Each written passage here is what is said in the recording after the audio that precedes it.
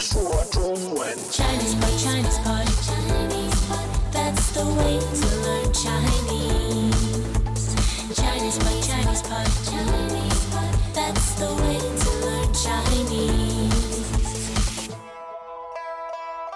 Hi, we're Chinese Pod. I'm Jenny. I'm John. 这样，今天我们的高中级课程又要关心一下怀孕的一位女士。Right, so it's an upper intermediate lesson. We're talking about a prenatal checkup. 对，我们要去做第一次产检。产检是吧？就是生产检查。Okay, so that's prenatal exam. 对，那这个是我们一个系列。对，上次好像是这个小芬就是怀孕的女孩，她和她婆婆有点不高兴。对，有矛盾，她不想休息是吧？对，所以今天她就逃到医院去了，她不要跟她婆婆在一起。好，第一次。第一次做产检，那我们赶快听一下。好。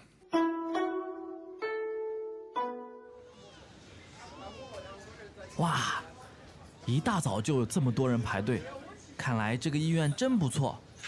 还好昨天我们预约了，不用排那么长的队。我在网上查了好多资料，都说这个医院好呢，特别是赵医生，大家都说他好。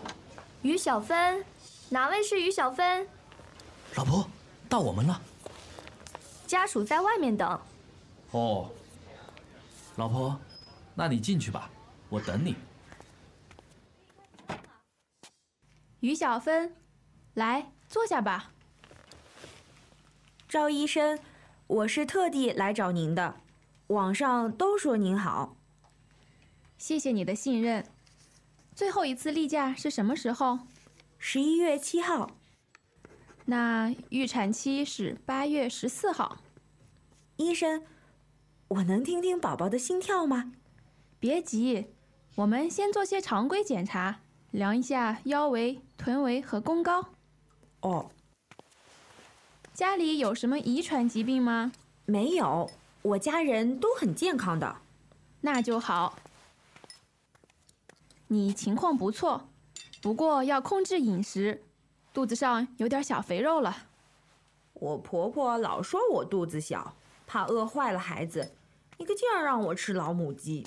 老人的心情可以理解，不过不科学。下次听孕妇讲座，可以和你婆婆一起来。好，医生说的，她肯定信。听到了吧？这就是胎心。哇，太神奇了！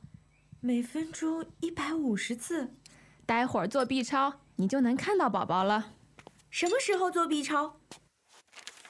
先拿这些单子去交钱，然后去 B 超室外面等吧。除了 B 超，还有些别的检查。老公，我们快去交钱做 B 超，我要看宝宝。我也想看。B 超室也是男士止步，快点吧，除了 B 超还有很多别的检查呢。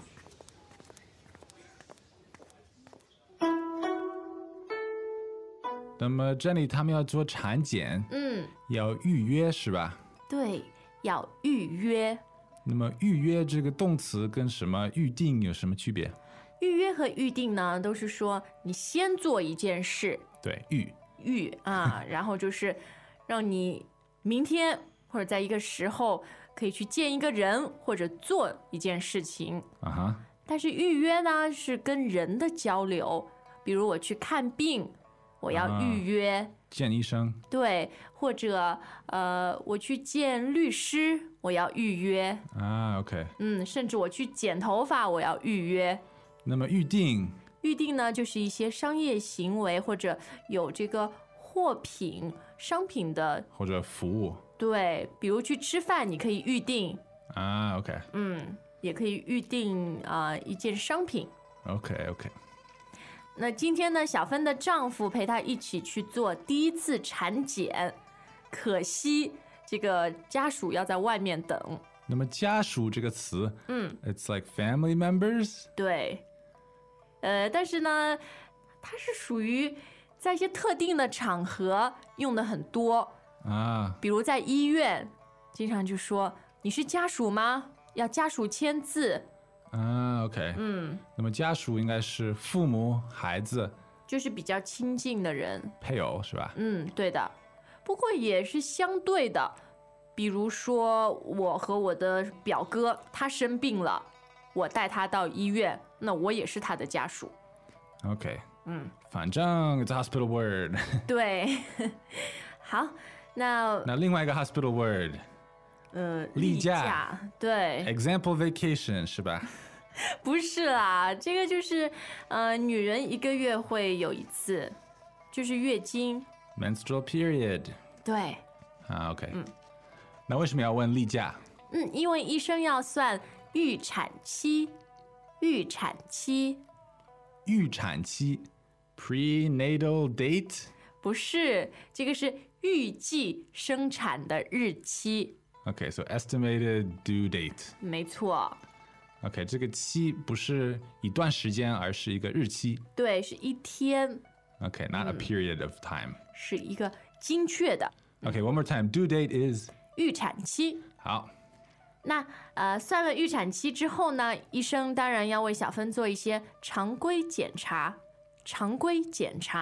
Okay, routine examinations such as 量腰围、臀围和弓高。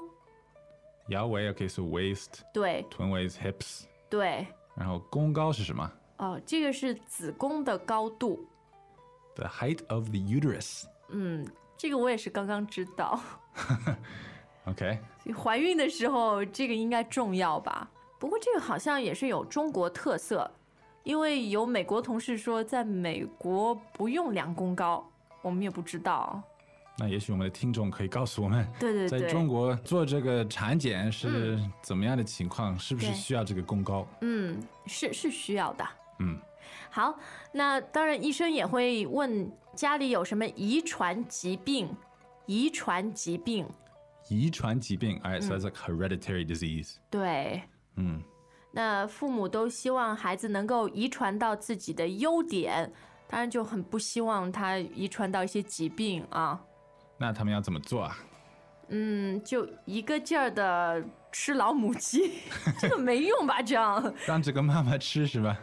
你的 segue 不太好。防治遗传疾病，吃老母鸡是不科学的。就是这样。那一个劲儿，这个意思是一个劲儿就是拼命让你做一件事。OK, it's like always doing it, keep doing it. 对。但是老人都是这样啊，心情可以理解。不过呢，也要讲究科学，所以可以来听一下孕妇讲座。Pregnant woman lecture？ 这个不是孕妇讲的讲座，而是给孕妇听的讲座。OK, so it's like educational seminar. 对。OK, 然后最后有个很重要的词。对，就是 B 超。B 超 and that is ultrasound. 那为什么是 B 呢？超 we know is ultra. 对。We'll come back to this. Let's listen to the dialogue one more time. And in the title of the lesson, there's the word trimester. See if you can hear trimester in the dialogue. Welcome back to another installment of Chinese Pod Trivia. And the question for you is, for what test does Chinese Pod offer preparation services for? Is it A, the polygraph, B, the colonoscopy, C, the HSK test, or D, the CAT scan? The CAT scan? Ooh, sorry, that is incorrect. The correct answer is C, the HSK test. That's right, Chinese Pod will thoroughly prepare you to pass this rigorous test of proficiency in Chinese. ChinesePod.com/HSK.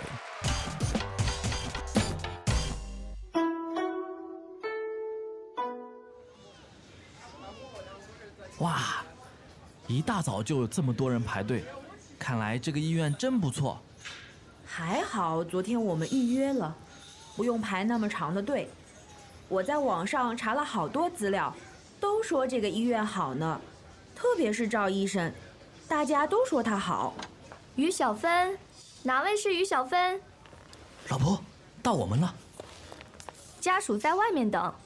哦，老婆，那你进去吧，我等你。于小芬，来，坐下吧。赵医生，我是特地来找您的，网上都说您好。谢谢你的信任。最后一次例假是什么时候？11月7号。那预产期是8月14号。医生，我能听听宝宝的心跳吗？别急，我们先做些常规检查，量一下腰围、臀围和弓高。哦。家里有什么遗传疾病吗？没有，我家人都很健康的。那就好。你情况不错，不过要控制饮食，肚子上有点小肥肉了。我婆婆老说我肚子小，怕饿坏了孩子，一个劲儿让我吃老母鸡。老人的心情可以理解，不过不科学。下次听孕妇讲座，可以和你婆婆一起来。好，医生说的，她肯定信。听到了吧？这就是胎心。哇，太神奇了！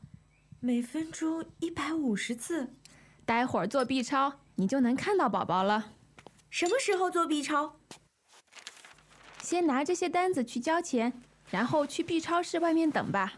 除了 B 超，还有些别的检查。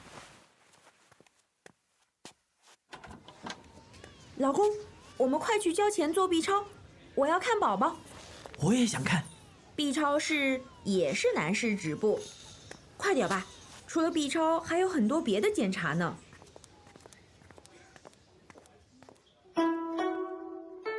All right, Jenny, trimester 怎么说？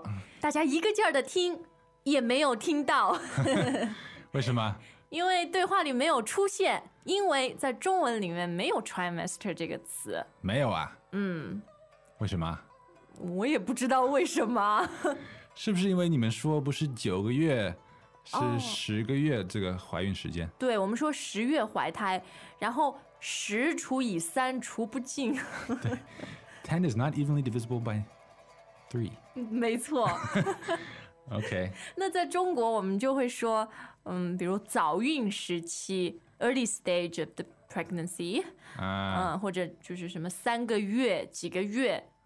会确切的说，但是没有一个词来形容 trimester。哇哦，文化差别啊。对，哎，还有那个 B 超到底什么意思？ B 超 is ultrasound, so this is the letter B, A, B, C, D。为什么是 B？ 啊，大家可以告诉我们。Yeah, you guys research, tell us in the comments. 好。ChinesePod.com。我妈妈的工作就是做 B 超。所以她摸过很多怀孕的肚子。All right, and we're looking forward to your answers here. Keep it clean. 好的，我们的课今天就到这儿。下次你可以再来听听小芬她怀孕下一个阶段发生什么事情。好的。下次再见。再见。As usual, ChinesePod provides an extensive selection of learning materials for this lesson on its website, www.chinesepod.com. You can access this lesson directly with the lesson number 1099. So just go to www.chinesepod.com/1099 and you will find a transcript, vocabulary, and much more. The link again, www.chinesepod.com/1099.